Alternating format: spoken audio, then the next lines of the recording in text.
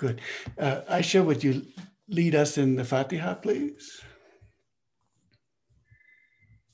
بالله من الشيطان الرجيم بسم الله الرحمن الرحيم الحمد لله رب العالمين الرحمن الرحيم مالك يوم الدين إياك نعبد وإياك نستعين اهدنا الصراط المستقيم صراط الذين أنعمت عليهم غير المغضوب عليهم ولا الضالين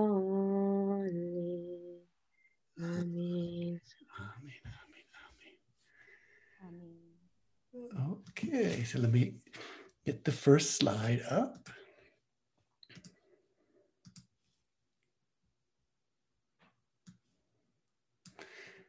Okay, is the slide visible? Okay, and also if you might, I just learned about this recently, you can always go up to the view and hit gallery, and then you can still see lots of the rectangles plus the share screen. So go ahead and do that if you like.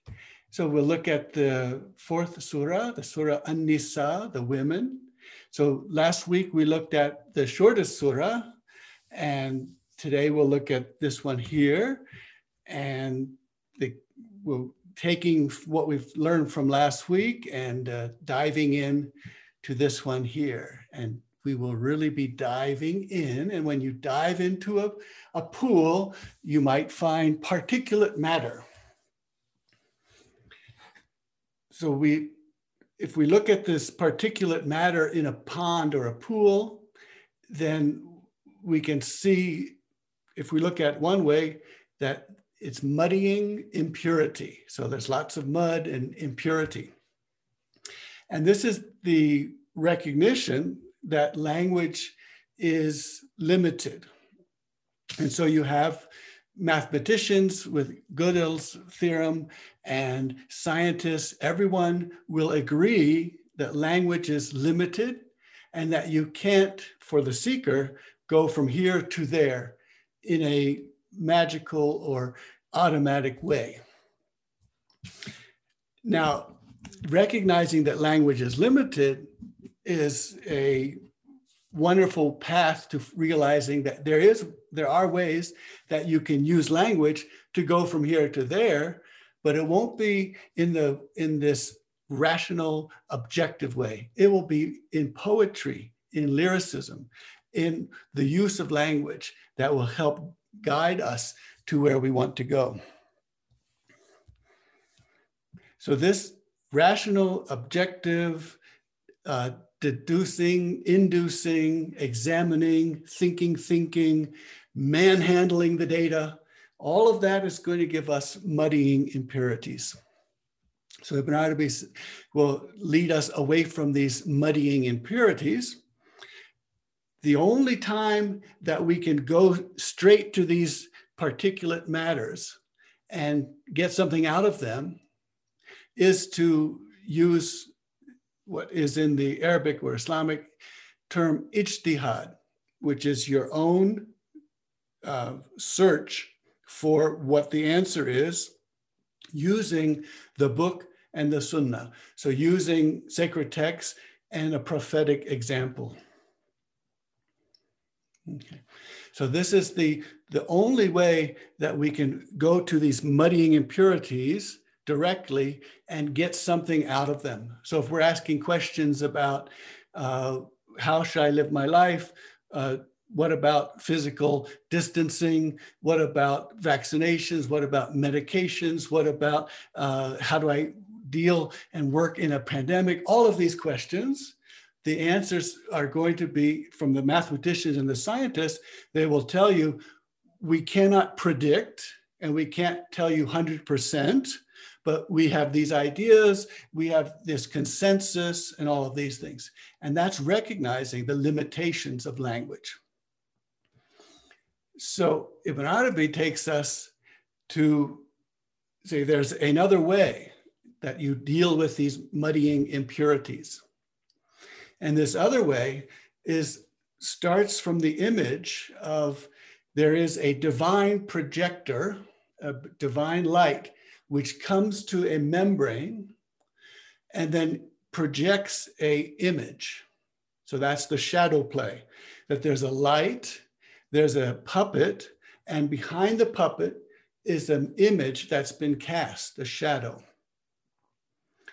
And so when we see this and we understand this, then we realize that facing the images that are cast just with our back to the light will not necessarily help us understand what we're really trying to understand. That if we want to understand the truth, the light, we need to move towards closer and closer to the membrane, closer and closer to the puppet. So we can see when that light first hits the puppet, what that light is telling us.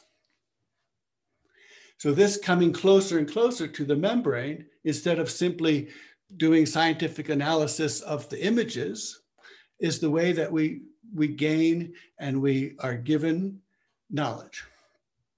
So the words that we've seen over the last 9 months with Ibn Arabi, we've seen the description of these two sides of the membrane, the barzakh. We've seen the idea of flush against the membrane, flush against the image. So humanity is created flush against the image of Allah. And that being flush against means you're as close as you possibly can be to the source. And the source is then teaching directly. In graphical terms, you can see the asymptote where you get closer and closer to the line. And so you can be on an arc that's far away from this membrane and gets closer and closer and closer. And that's the bow. And then when you have the two bows and they are coming closer and closer, the membrane stretches, the string of the two bows stretches. Ibn Arabi talks about this, when you get to where the shadow puppet is, then you are the first place where the light hits the shadow puppet, us, is the special face belonging to every site of being. So every puppet, human, plant, mineral, every puppet is receiving this light. And if you go to that directly where that light is received, you're at the special face of the divine, which belongs to every being. And this special face is where the Quran and the Torah and the gospel were revealed. And he's also used the image of Sadr. Sadr means center or chest. And it's what confronts. It's the first thing that this light touches. And when we look at where this light is touching and we study and we contemplate what has happened to the film that has been projected onto, we're looking at the traces and the tracks of the divine. Now this, in a three-dimensional world, in a shadow play, the light is over there, the shadow puppets are here, and the projection screen is over here. But in this higher dimensional world that we live in, the place that we use language to describe where is this place where the light hits the shadow puppet, and the answer is deep within. It's within.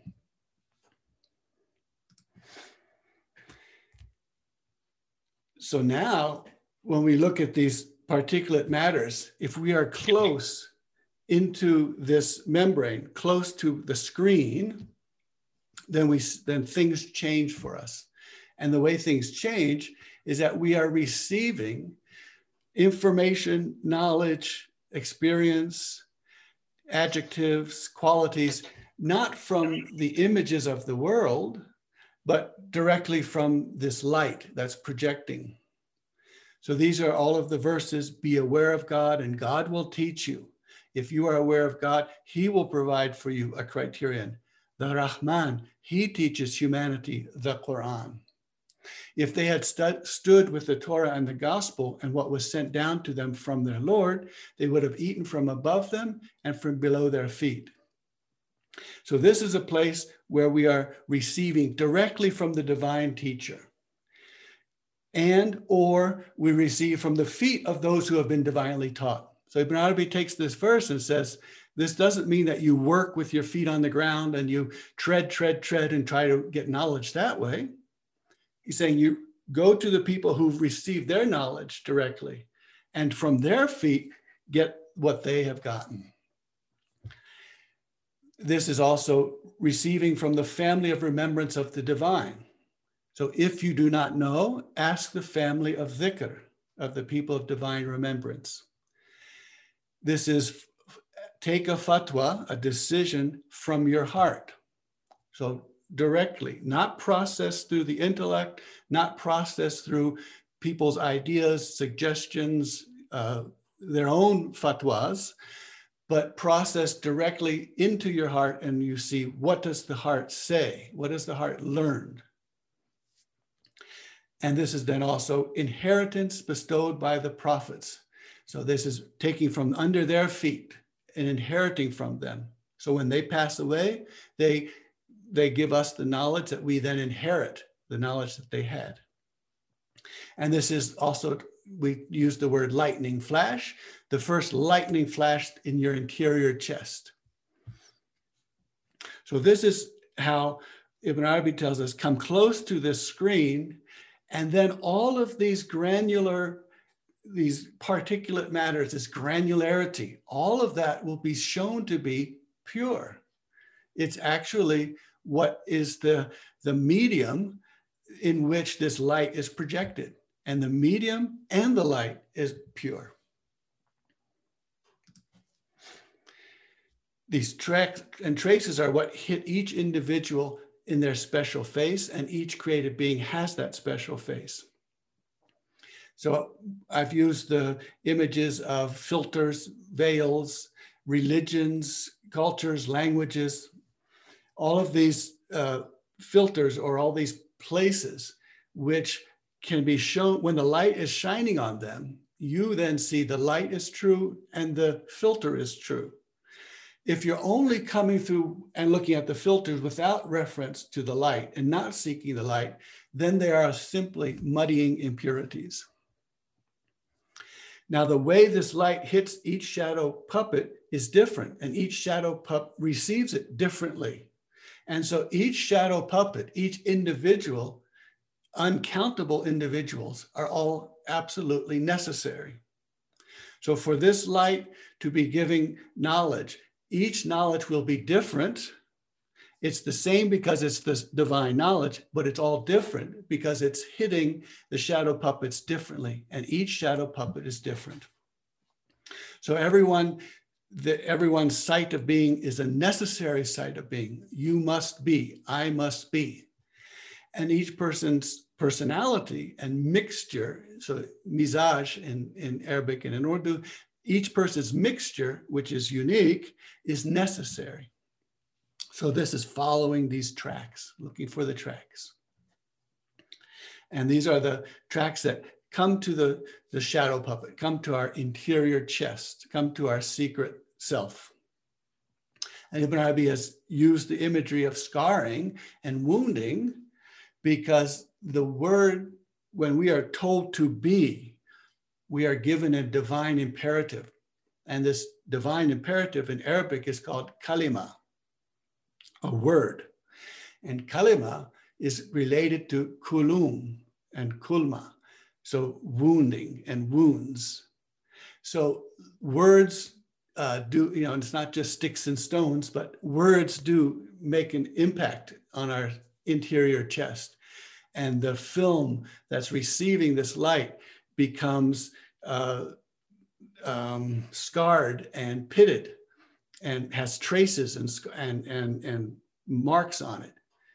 And these marks are what we then study, just like the record player in the old days, the vinyl record has these grooves, and these grooves have lodged in them songs, sounds, music, and the stylus goes around them and pulls out their meaning. So the same way we go to our interior chest, our secret self, and we search these scars and these grooves, and we see what can we learn from them. Okay. And we have Hamida for this one. The full moon of of truth is rising. Souls of love will never part. You have honored the true Medina of the tender human heart. Welcome, welcome, welcome, welcome, Ya Rasulallah. Welcome, welcome, welcome, welcome, welcome, Ya Habiballah, the timeless soul of Rasulallah enters into the realm of time. Beneath his green robe of boundless light, only perfect essence shines. Well, merhaba, oh rose of prophecy. Merhaba, oh merhaba, merhaba, nightingale of ecstasy. Merhaba, oh merhaba. His right finger of perfect unity splits the moon of duality. From his breast on moonless nights shines a light that all can see.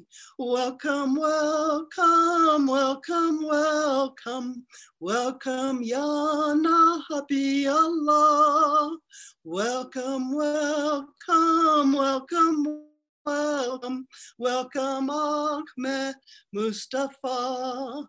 His long hair falls upon his shoulders, its fragrance is pure as musk.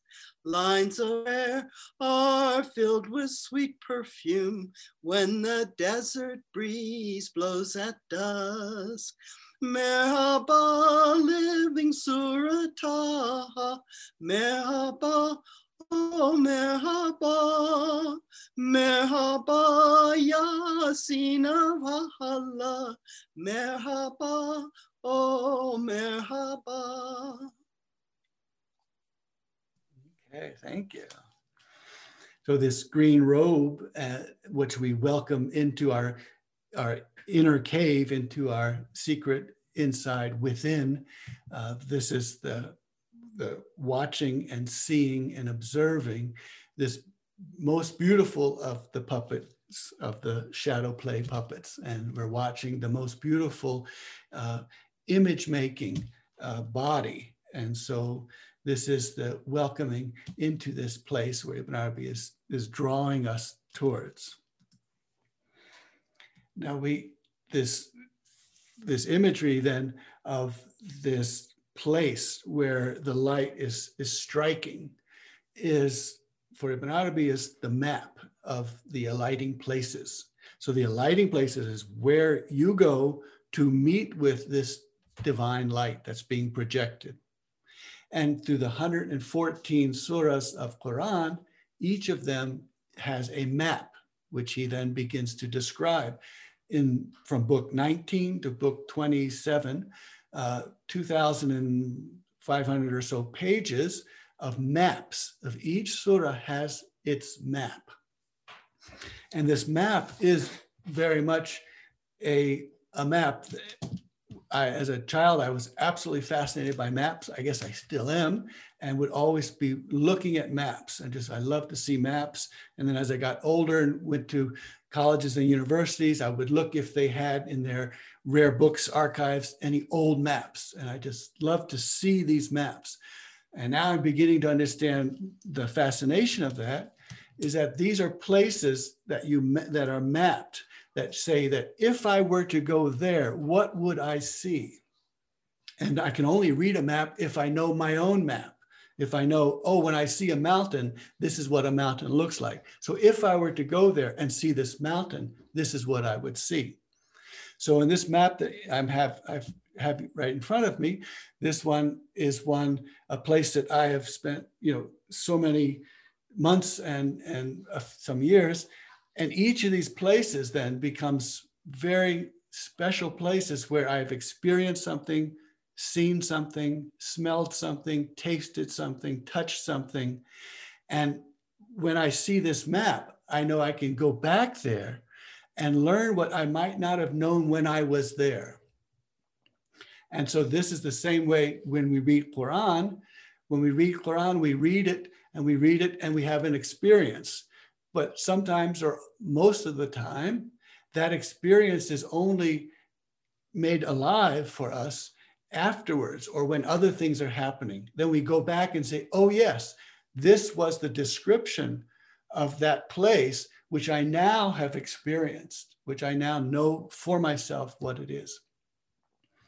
So in this particular map of the fourth surah, the women, Ibn Arabi has this chapter that he's written. And so this chapter that he's written is about this map. And he's going to take us along this surah, this enclosed area, and he's going to tell us to look at this place and look at this place. And he'll give titles for them. So this, the ijtihad that we spoke about earlier, that came from these 3 lines here in this text.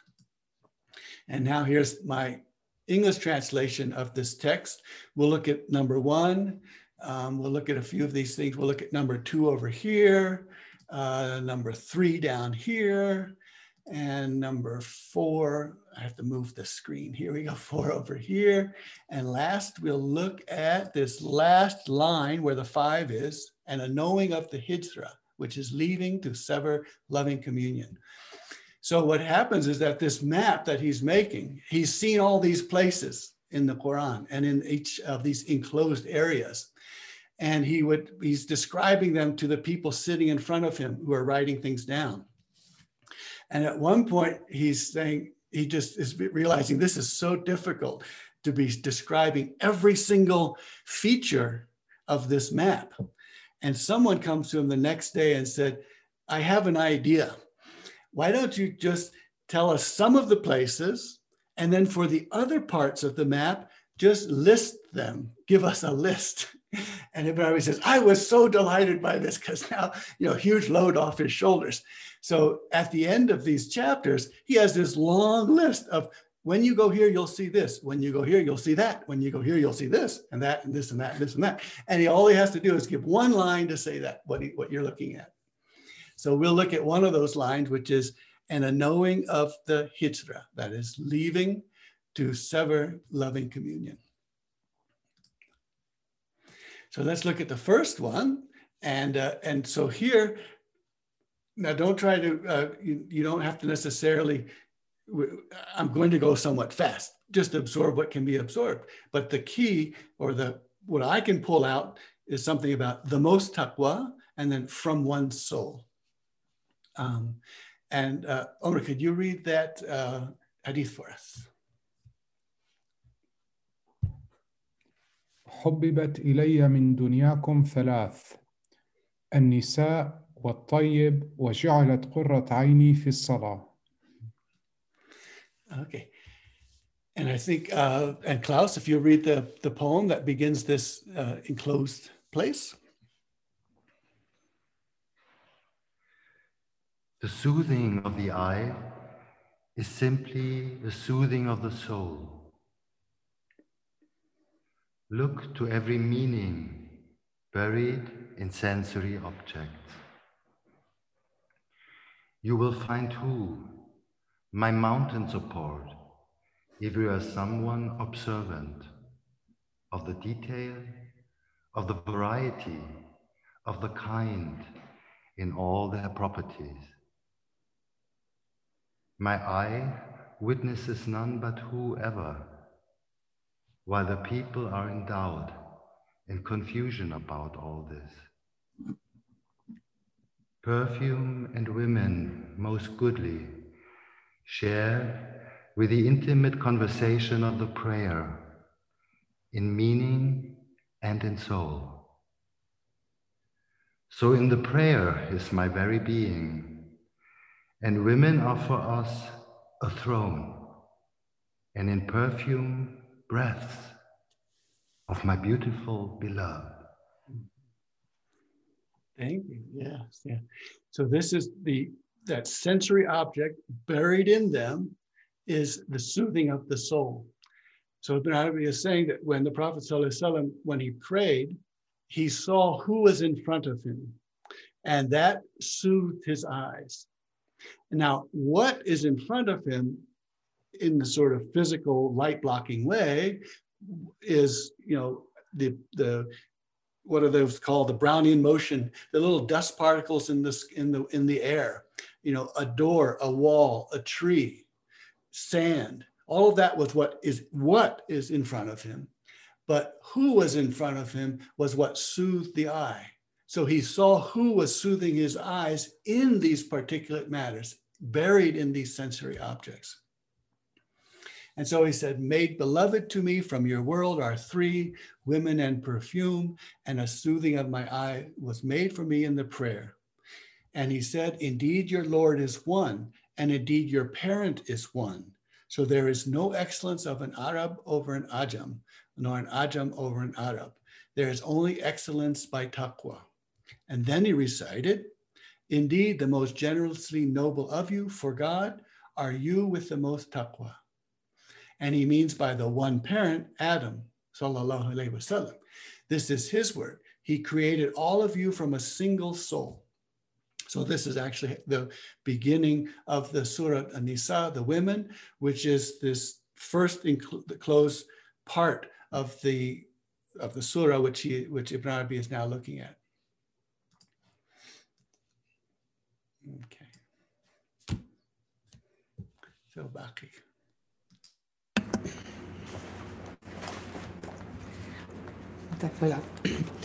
Ocean or rain, crying words of unity, the victories of Ashki illallah, la ilaha illallah, la ilaha, hearts on fire, crying words of unity, whirling with the front, illallah, la ilaha illallah, Allah, mind wide open, crying words of unity, my soup is on the mountain, illallah, la ilaha illallah, Allah, Allah, illallah, spirits are crying words of unity, true meeting with Muhammad, illallah, la ilaha illallah, Allah, Allah, Allah.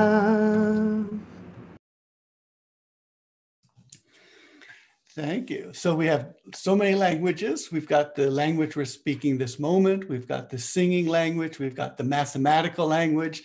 And it's just that mathematical graph just seems to me to be very much like whirling and whirling into unity in a way. And so these are the different ways of explaining. And so we begin to use language fully recognizing its limitations. And by recognizing its limitation, you can then begin to play with them. So, I mean, the axiomatic difficulty or example of the difficulty of and the limitation of language is this statement is false. This statement is false. So if it's false, then it's not true. And if it's true, it's not false. And so it's a mess. So it just tells you language is limited. But then you can play with that and you can just begin to say, so just who with a capital H, I mean, WHO is who. So you can say just who is who. And that will say, oh, okay, now you all know what I'm talking about now. You're just saying you can, and it's not because the language got you there. It's because you know what that we're looking at here. And this is just one way to get there with language. So knowing the limitations of language is quite liberating. So I looked at that list of this inside place that we go to receive directly from the divine. So the puppet shadows that we are, where does the light hit us first? And in the multi-dimensions, it hits us first inside, deep within. And so we want to be asking the people of dhikr, the people who remember this, who know where that light came from, and who know in their own chests where the tracks are and where the divine has made tracks and traces. So this is what they learn. And so this is from Ibn Arabi then cites, as he does very often, the mother of the faithful, Aisha, said that the Prophet ﷺ remembered God all his life. So that remembering God all his life is always knew where that light was touching. And then a third part of this, this surah, this enclosed area, is the special face and then harvester of knowledge. Ibn Arabi has a poem where he talks about himself as the harvester of knowledge, the sower of seeds. And this one is, there is after all only God, nothing other than who. And there is after all none but two, and God is the third. See, he's playing with the language. He knows that if one sentence cannot be understood without another sentence and another sentence. The knowing which he spoke to us of has given birth. So indeed I am, on account of my knowing the truth, a sower of seeds. This image, that's the light that's coming and making image through this shadow play, this shadow puppet who I am, is birthing and creating new images. And so when I know that, then I am the one who is birthing these new images, these new worlds, these new realms. And this is who recognizes oneself, recognizes one's Lord. So if I'm only looking at the images, and at one point I turn around and look at the images, and I begin to realize that this image is coming from somewhere, and that where it's coming from, the image that I am, is completely different from me. It's not me. It's me and it's not me. And then I turn around and say, once I know that, I turn around and say, there is where the image is coming from. There is the light. And so that's how I need to know my image to know the image maker. Okay. And then the fourth place that I've just chosen out of this lighting places. So Ibn Arabi has those 6 pages or so, all of these lighting places. You go into this place, you'll see this, you'll see the mountain, you'll see a pond, you'll see a spring, you'll see a prairie, you'll see all of these things. The fourth one that I was looking at was this one where God makes beloved to the men the completeness of the woman, of the women. And so, and I haven't had our editor, Rowan, look at this passage yet. He'll do something magical with it and make it work. But there's a line from the as to the so. So let me see if I can read it. This is Ibn Arabi's beautiful long one sentences.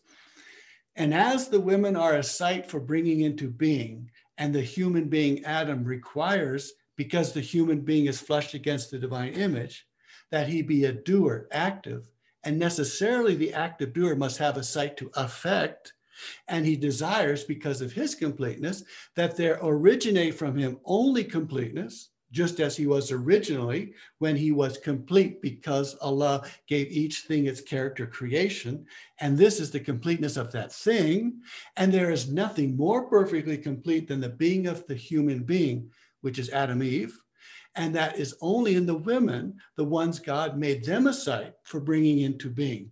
And the woman is a part of the man through her being effected by an effecting. The effecting, Adam Eve, that lump, which she was affected from, that is the rib. When the rib was removed, Adam became incomplete.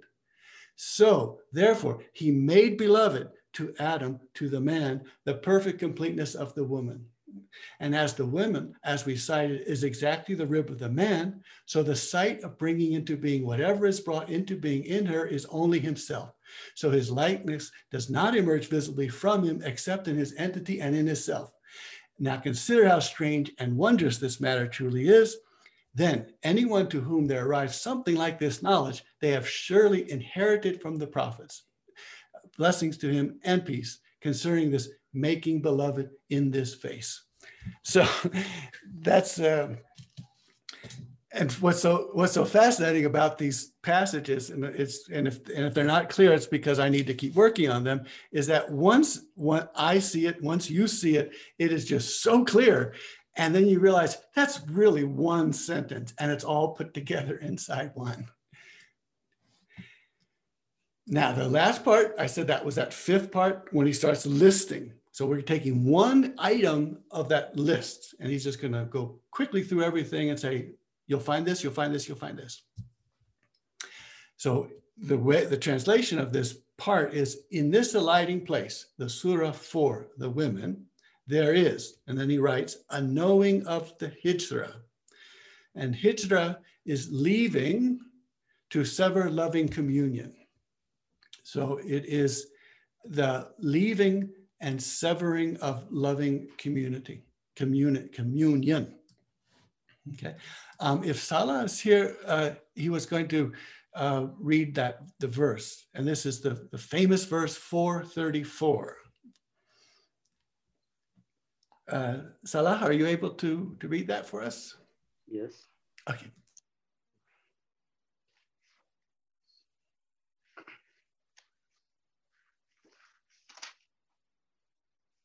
أعوذ بالله من الشيطان الرجيم. الرجال قوامون على النساء بما فضل الله بعضهم على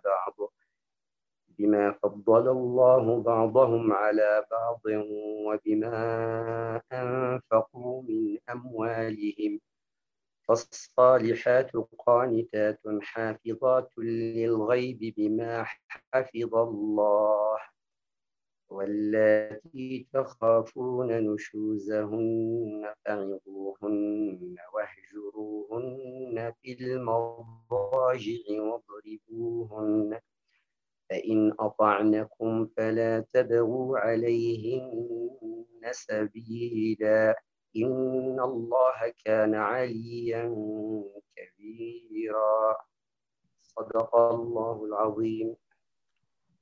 Thank you.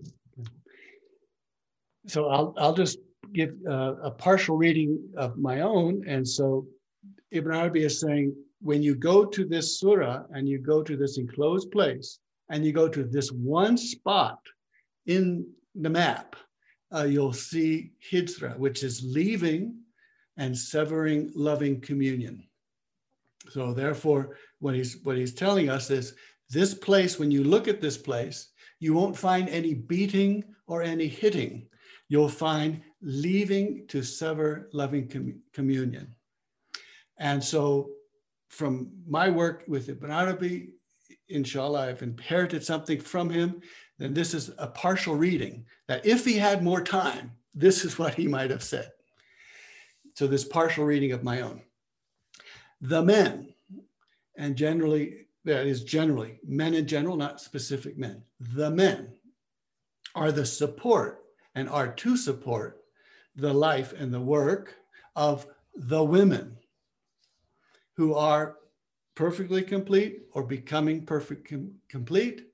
And the arais of Allah, these are the brides of Allah, which are the saints, the peers. They have, when they pass, they are going to their wedding day. So that's called urs. So they're called the brides of Allah, because in them, all of these beautiful manifestations are being birthed.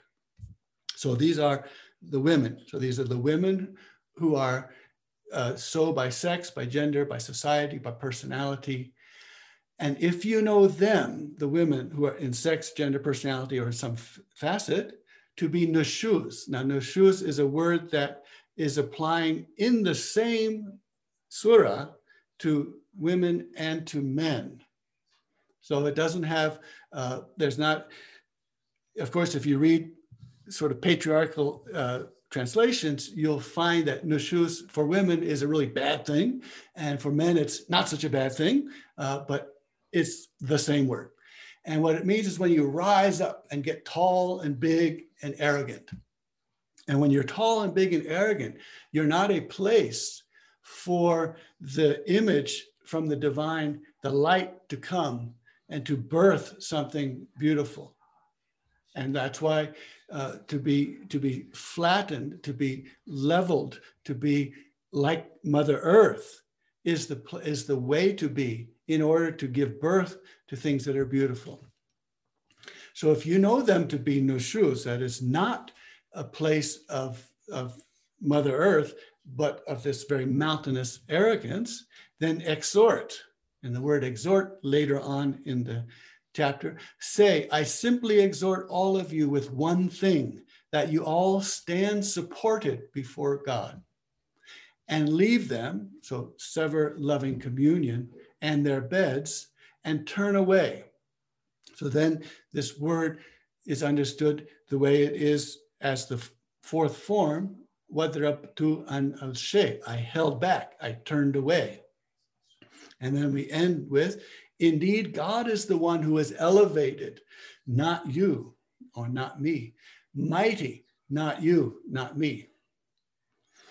So this is a moving to what one line that he gives. Ibn Arabi tells us one line, and this is my exploration of that map based on what I understand from the rest of his map making.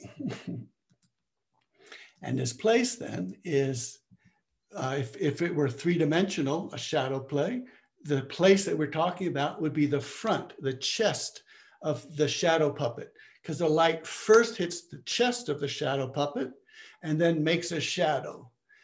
Or if we're looking at the imagery of the mirror, the light hits the mirror and then the image is equidistant behind the mirror.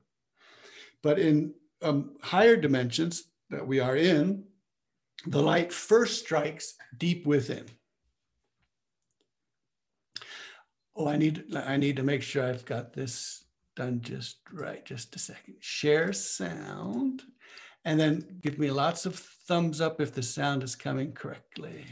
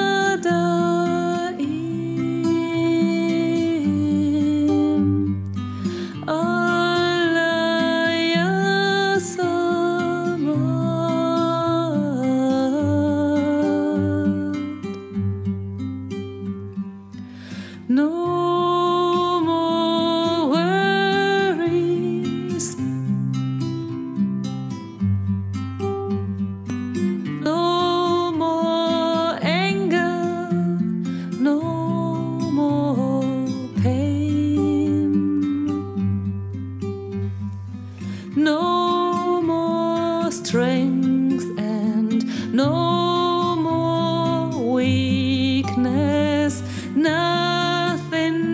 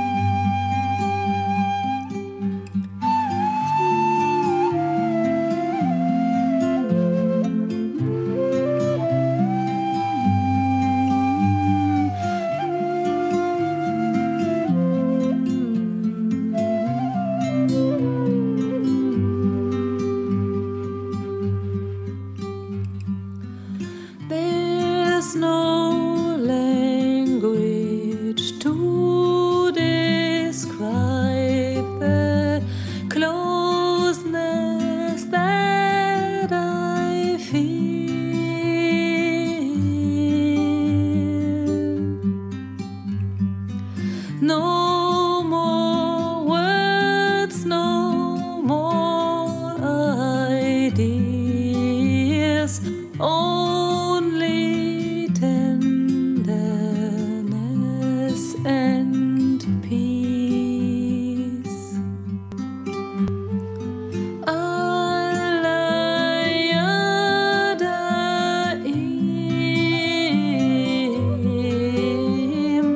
Allah Yasamad,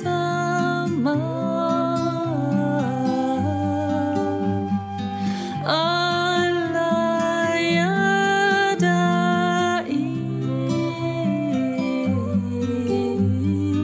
Allah Yasamad.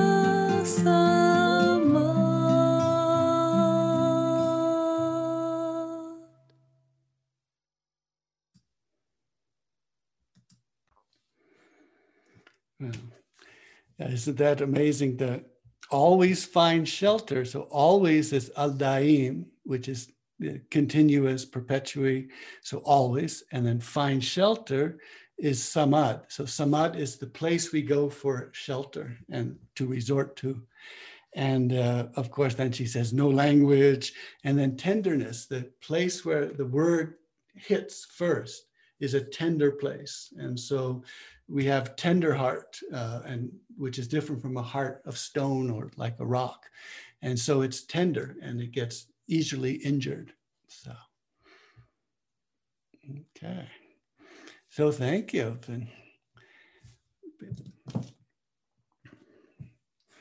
Let me open up the chat, and Hamida, if you could help us, that'd be good. Unmute.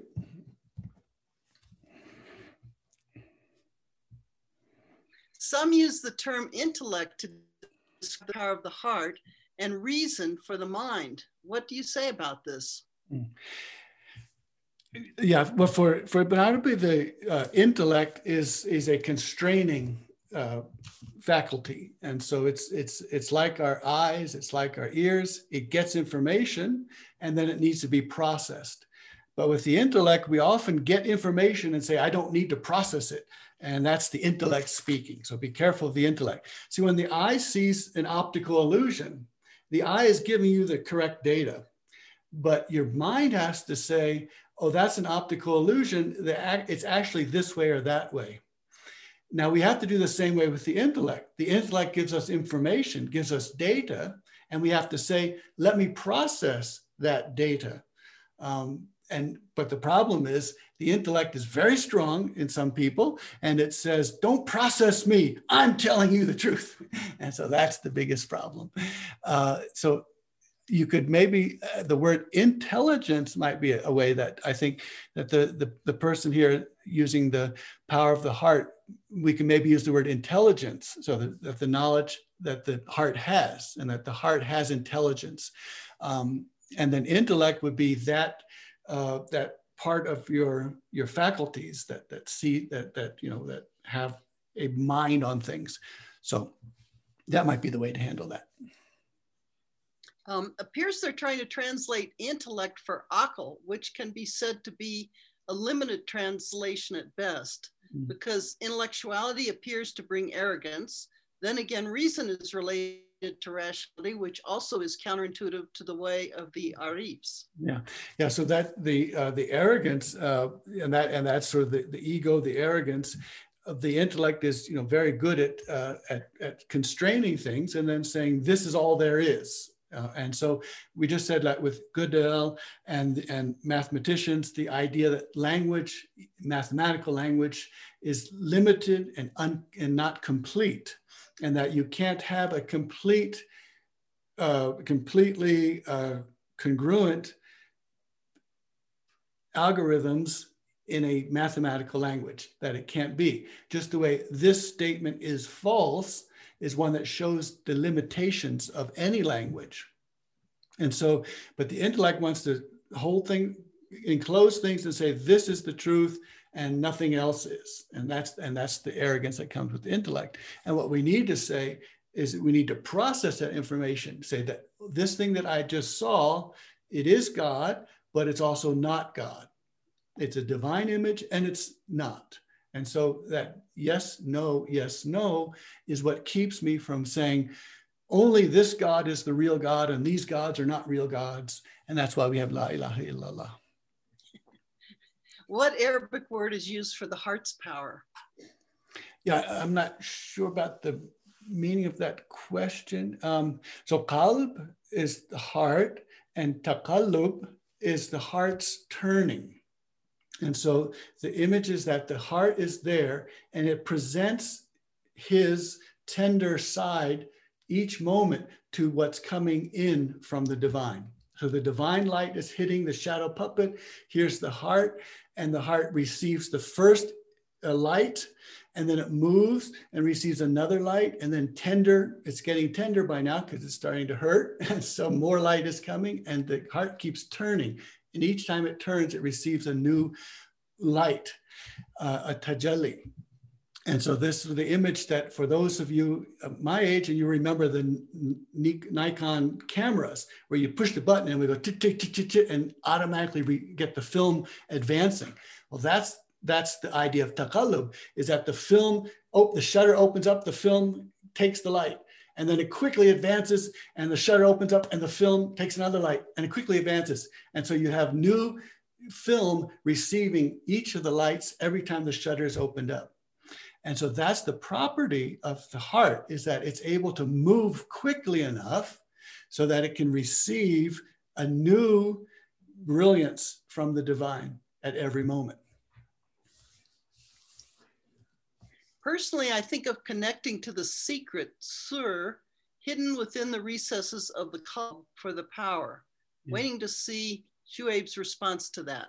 Yeah, that's beautiful. The seer, so that's why I think when I first made that slide, I put down, I think maybe both sides of the membrane, and I said, well, you got to say special face too, special face. And then, well, it's the inner secret also. And so it's all the ways that Ibn Arabi describes these.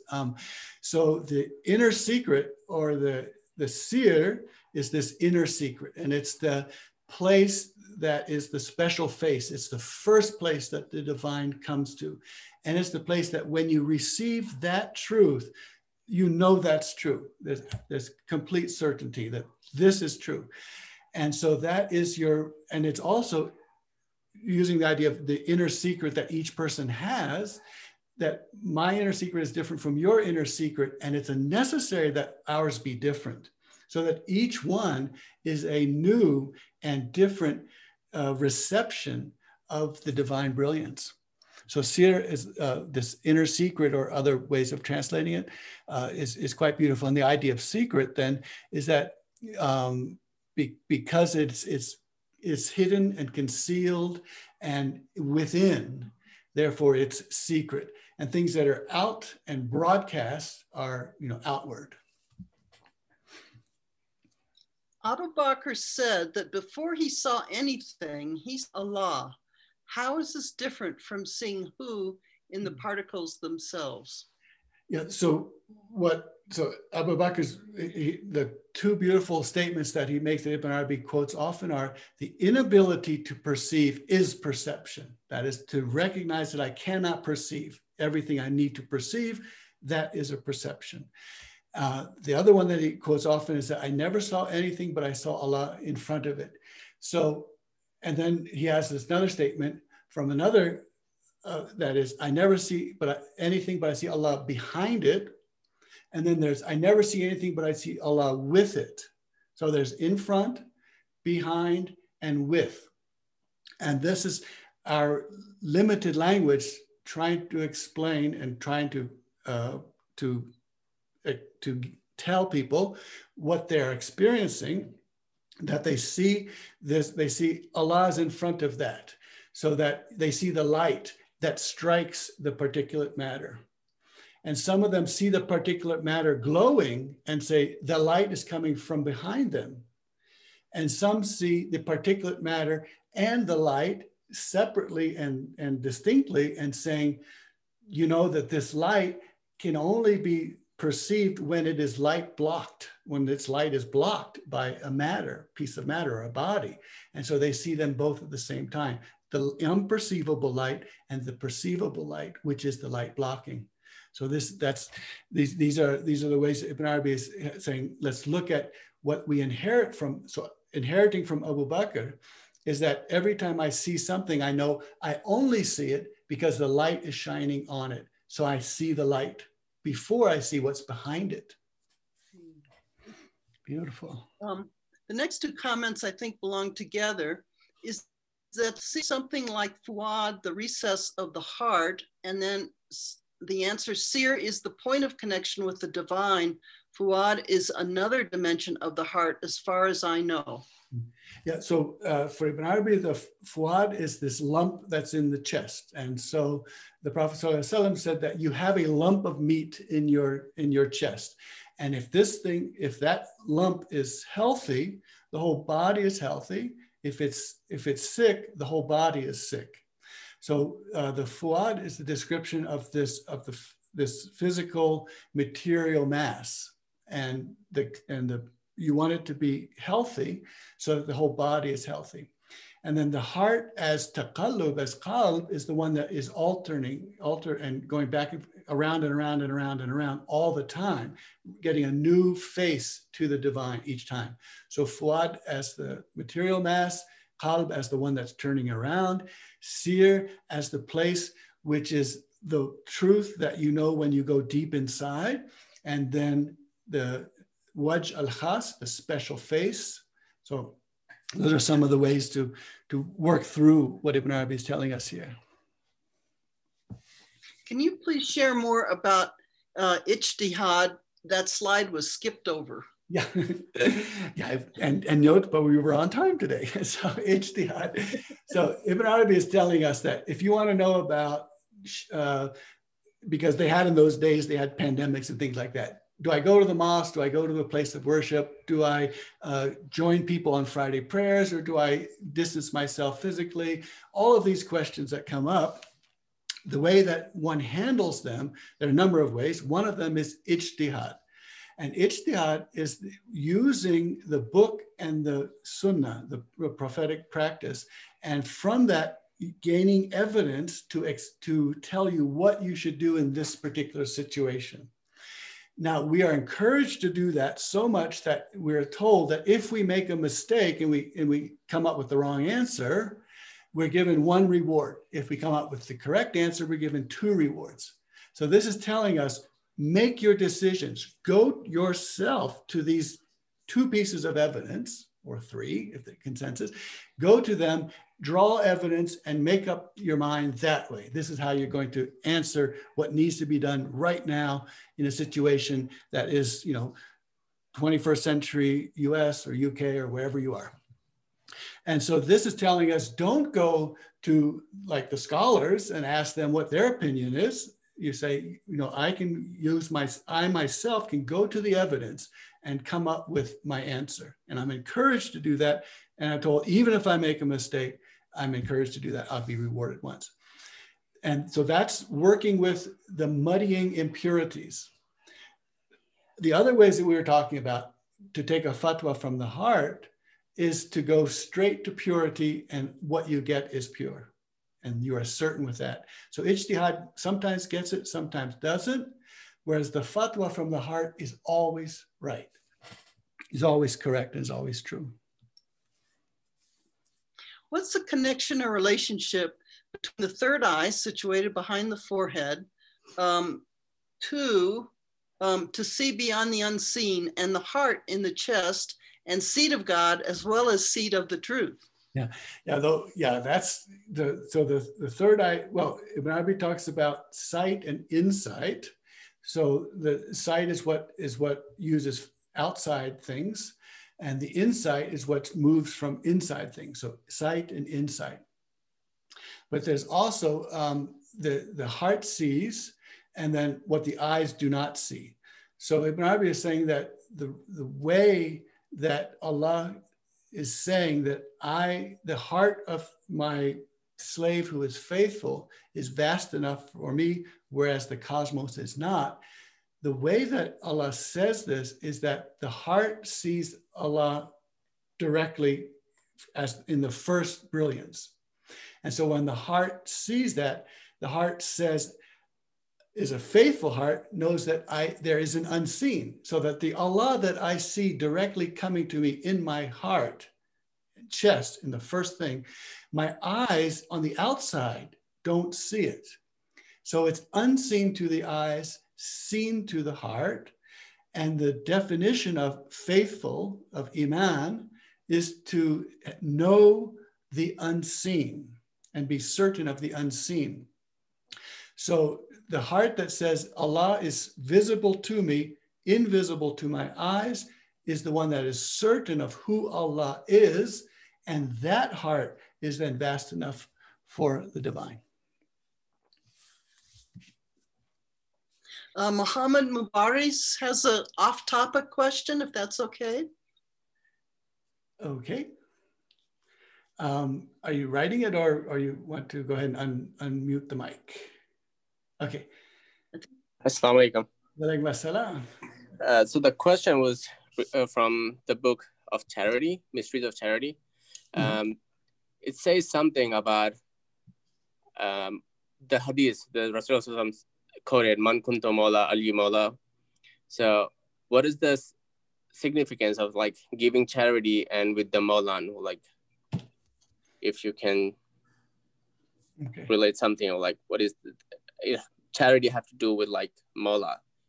Okay. All right. Well, we'll probably have to look at that in detail another time, but just very briefly, the first is that Ar-Rahman, the charity falls in the hand of Ar-Rahman first, and then lands in the hand of the beggar, of the person asking for something. So the charity falls in Ar-Rahman first. Ar-Rahman then makes that charity grow, and then it drops from that hand into the hand of the beggar saying, please give me, please give me. So in that process, you see the divine name, you see the divine being the receptor of this charity and then the giver of this charity.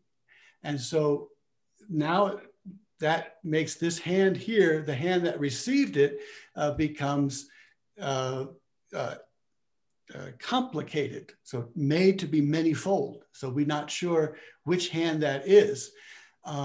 So that the receiving is Ar-Rahman, and then, so Allah gives, Ar-Rahman receives, and then the beggar is given, please give me what was given.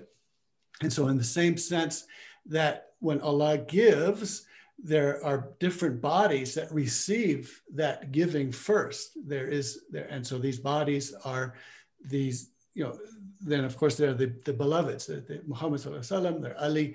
These are the bodies that receive, and then when they give, then it's not clear to us who's giving it. Is it from the first hand that gave or the first hand that received? And so with that confusion, that's where we get into that's how we transcend limited language to see what's really going on. But we really have to go into that another time. Thank you so much. So comment, whoops, it just disappeared. Hold on. Words can express everything except the truth. There you go. Yeah. Okay. Yeah. And that's what we talked about, this idea of magical, that, if I get on this ladder and start hiking up this ladder, I'll get to the top. And the answer is that's not how it works. And the answer is that, first of all, Allah has to give you a ladder. And then when you're given that ladder, the one step doesn't follow the next. You still need grace for the next step and the next step.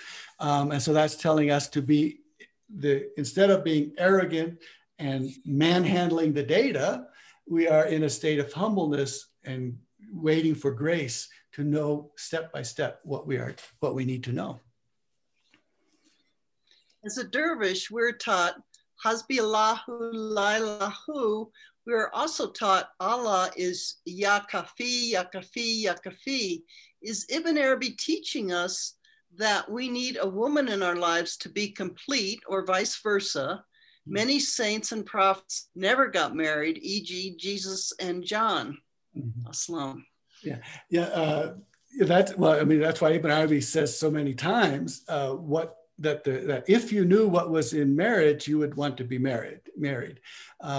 but of course, the grace of Allah is never limited, and therefore there are other expressions and places and experiences where these things can be learned and known. And this is it's very important, because it's not, when Ibn Arabi is talking about marriage, he's not talking, so nikah, he's not talking simply about, people in their 20s and 30s who are fertile and making babies and so on and so forth.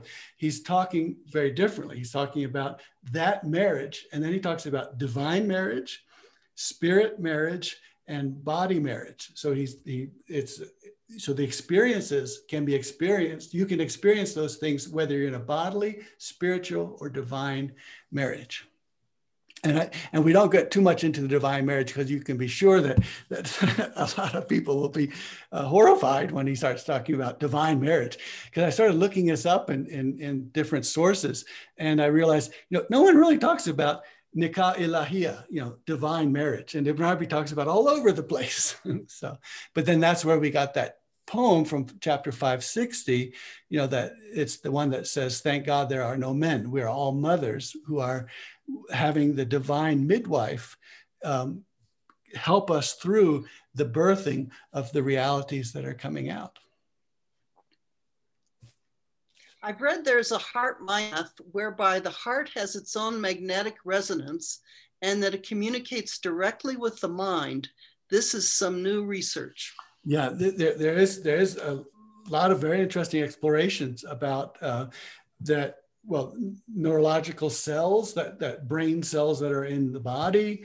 The heart has its own understanding. The gut has its own truth. Ibn Arabi told us that in the gut, there are these nigh invisible beings whose sacred trust is to digest for you or to repel if you eat something that's poisonous to you or harmful to you. And so he's saying that, so when you say, I have a gut feeling, what you're, in Ibn Arabi terms, you're saying is that all of these beings with their sacred trust are telling me something, that this thing that I just saw, should I do this? Is this person trustworthy? These kinds of questions. The beings that are in the gut will say, if they don't want you to trust this person, or if they don't want you to go into this situation, they'll say, I'm ready to throw this up. And you'll feel nauseous, and you'll feel, and you'll know this is not somewhere I want to be. So that's in a case of the gut with its own intelligence, and all these beings are intelligent, telling me something. And so I need to learn that the intellect gives me information, my gut gives me information, my heart gives me information, and I need to process all of this and not just say, oh, only the intellect is able to give me intelligence. Can't we receive direct knowledge from light by dreams, for example, and also from the feet of the guides? Why one or the other? But no, I said and or. I'll go back to that slide if I have to, and or. So you receive directly from divine teaching, and or you receive from the feet of those who have received directly from the divine, and or you receive as inheritance from the prophets who have received this knowledge, and or you receive this from the fatwa that came to your heart, the truth that your heart could know. So it's all of this long list of beautiful methods that Ibn Arabi is pointing us to. This is how we understand and know what is true. And that it's not going to be the intellect, it's not going to be this rational, objective thing. It's going to be inheriting, taking from the feet of, opening the heart, polishing the heart, purifying the self. These are the ways that we'll receive all of these things. Beautiful. Sometimes personal ijtihad done by each person for themselves can be very dangerous. For instance, leading to people deciding it is right to unleash violence on innocents. We are in the third part of the night and need to take fatwas from our heart. How do we prevent such things from happening? Yeah, I mean, so the destruction that the intellect. So this is not so much ijtihad, an issue of ijtihad, because ijtihad is very much individual, and so you can't incite a mob like yesterday using ijtihad.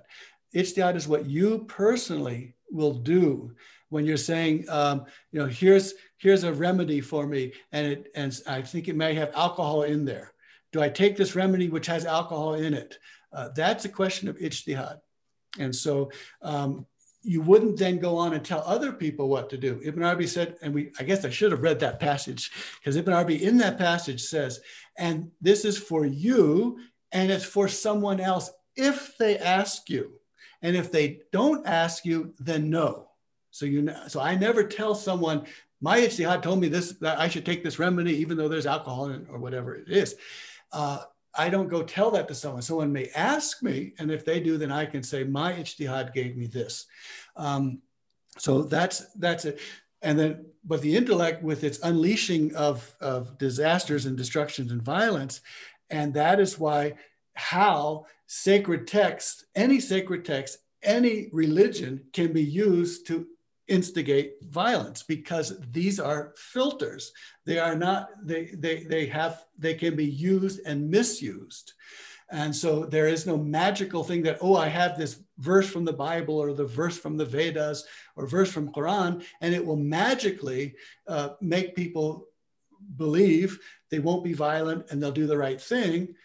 That can't happen, because it's in our language. It's in our languages. And so because it's in our languages, it's going to be able to be used and misused. Mike, go ahead. Regarding your response to charity, to Rahman, and then ... can that be connected to taqallub? Taqallub, yeah. So yeah, let me see if I can. Yeah, so charity and taqallub. So taqallub is always ever changing. And so what the one who is ever changing is forever seeing anew what is being projected, what's coming through, what light is coming through. And so in the same way that Abu Bakr can see Allah in front of everything, that's because every time he looks fresh. And when he looks fresh, he sees that Allah is in front of that. And the other person says, I see Allah behind that or parallel to that. And so this is that freshness. And that why we also talked about Ibn Arabi cites when the Prophet opened his shirt for the rain, because the rain is the first thing that's coming down. It's fresh rain. It's not fallen and gone into a pond or something like that. It's just coming straight in. And so you open up your chest to receive that for the first. And this is also why the truth of Isa, of Jesus, is as the fresh, because he came fresh from his Lord in the cradle speaking. And so this is why we go for the fresh things, the new things. So Latifa Shahab has a dream she'd like to share if there's time. Well, I'm quite happy to stay on over for a little bit. If I'm not sure how long it would take. If it's more than 5 minutes, and short. I would love. No, it's fairly short. Okay, let's go for it. We've got a few. Yeah, it's just relevant, I think, to what you've been saying. Sure. The peer of my order. Well, first of all, I was laying down on the floor, and there was a big mirror on the wall to my right. Mm-hmm. And the peer of my order had a big sword, and he started at my feet on my right side, and he was demonstrating with the sword, saying, moving from my feet to my head, he said, you fight, you have battles, you realize the image you are fighting, and you see the clear mirror, and then start building from there. So, well, I'm wondering what your thoughts are on the last bit. You see the clear mirror and start building from there. Yeah. Well, first, let's start with the prophetic method. First, tell me more about what you interpret. Tell me what you interpret. I would say that the fighting, the image is what I think I am, possibly. And the mirror is what I get confused about, what the mirror actually is. I know you talk about the membrane and and all that kind of thing. So if you get a clear mirror, then from what you've been saying today, I kind of think, well, maybe that's where you get to the stage where there's just clear light and you can take things as they come and see them. Yes, yes. And so the sword is helping the limited self, the perception of a limited self, and is fighting the limited self to create from toe to head, to create the beauty of seeing the mirror directly and not in the limited image. Does that sound about right? Could you say that again? The sword is fighting the limited self, the ideas that I'm this, I'm that. The sword is helping go from toe to head to say you're none of these limited images, and then the mirror is there to remind you that who you are is the one who's looking at you. Very, very touching. Thank you. Those are beautiful images. Beautiful. Can I ask just a brief question? Please. I read the article on the heart math, and they call it heart math because they said there's this magnetic field that around our body, but the heart has its own resonance, and that it is powerful in speaking the first things to the mind. Oh, good. If the mind is able to receive it and listen. Yeah. I keep thinking of this fatwa from the heart, the chest, the center. If we, like Rumi says, polish that mirror so that we can see clearly, then is it the heart that gives us the clear vision of knowing? Yeah, no, that's beautiful. And I think it is that the idea of frequencies come up a lot. We've talked about a little bit about that the angels, the 70,000 angels, every 24-hour period are pummeling your chest. They're coming at you, 70,000, not always evenly spaced sometimes, but they are coming at a frequency. And so when we're in a certain frequency, and that's like in the prayer, in dhikr, when you're in a particular frequency, there are frequencies that seem to be very receptive to these angels, to these knowings that come. And so in a sense, the brain is saying, speed it up, get it quicker. And the heart is saying, slow down to try to get the rhythm and the frequency to be the right one.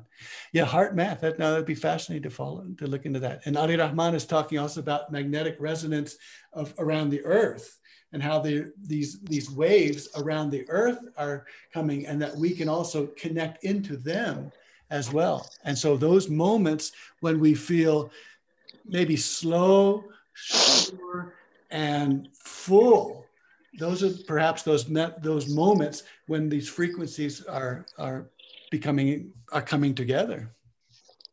Thank you. Latif, I just want, in the chat box, Mark suggests that the mirror in your dream is the primordial self, as opposing the limited self, which is the form or the image. And then Andrea Holbright has raised her hand for quite a while. Yeah. Yes, we just got that. Yeah. Okay. Yes. I have a quick question. You can. Well, there's one more here that comes first. The sword could be the sword of truth from the pier, eliminating the veils, unveiling the light. Some more suggestions about the dream. Yeah, when Latif was mentioning about the mirror and how the mirror fits in with all of that, a mirror, is the one that the haq, the true, looks at that mirror, and then the image is us. But if we're saying my image is this, then I am, in a sense, self-limiting. I'm saying I'm only me in this particular body at this age, and this all of the changes that are going on. And so to eliminate that, to cut that away and say, what is my true self? That is the idea of when I look at the mirror as a true self, who do I see? And then you see who. So, yeah. I have a quick question. This is Qasim. Oh, yes, please. Maybe different from this, today's topic, as I couldn't join, the full program. My question is about Prophet Moses. He heard, obviously the voice of Allah, right? But when he asked, like, I want to see, he was just told that you cannot see me. So why is it that, he was able to hear and he was not able to see? Was it because, the core name or the sifa that was given to him was Kalim, which is Kalam, which is to talk.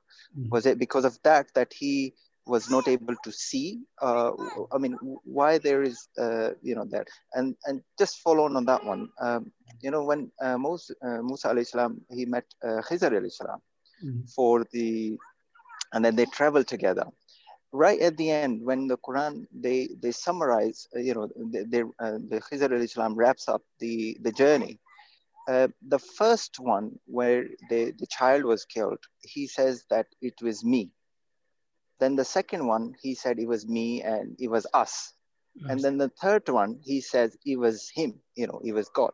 Now, was it because, he's just showing the different stages of how the development works, that initially, whenever you do something, you think it's you, when later on you think it's us, and then, or is it because of some other reason? These are just two questions. Yeah. The Ibn Arabi uses that story as the description for adab, the proper behavior, or the courtesy, the courteous behavior. And so when something is blameworthy in society, like killing the child, then it's our job to attribute that to ourselves, to say that I did that. And then if there's something which has a good in it and a bad in it, then I say, we did that. So I did the bad part and God did the good part. And then when there's something that's purely good, that is helping the orphans, then the answer is God did that. So I attribute all goodness to God, all badness to me, which is socially or societally described as bad, to myself. So that's the courtesy of doing that. And earlier you had said about, right, the vision and the sound. Now, when you see something, you can take the visual memory. So if I see this tree, it is God, I can say that tree is God. And then I have that in my visual memory. And I say, I saw a tree and it was God. And so this is a problem because God is the tree, but it's not only the tree. And so hu, lahu, is and is not. But sound is quite different. So sound comes and when sound comes, I perceive it and then it's gone. So there's something very special about sound, is that it is perceived and then it's gone. And so it doesn't exist until I hear it. And then the moment I hear it, it no longer exists. It only exists while I'm hearing it. And so this is how sounds don't let me make the mistake of saying God is limited. So sounds are a way for me to experience the divine and say, this is the divine, without being able to then say to the next person, oh, these 5 notes that were played is God. And so I can visually, it's very easy to be an idolater, but orally or soundly, it's not. And so this is one of the reasons why sound is so important, and that it's because sound comes, it goes, it comes and it goes, and does not stick around. And waves always move. You cannot stop a wave. So here's a wave of music coming. I stop it and say, this is now my God. I can't, because it can't stop. To stop a wave is to make the wave disappear or go somewhere else. So, okay. So thank you very much for all of this. And yeah, go ahead and email me any ideas or questions, and we can continue with that. But it was so good to see everyone. Thank you in this new year. Okay. Assalamu alaikum warahmatullahi wabarakatuh.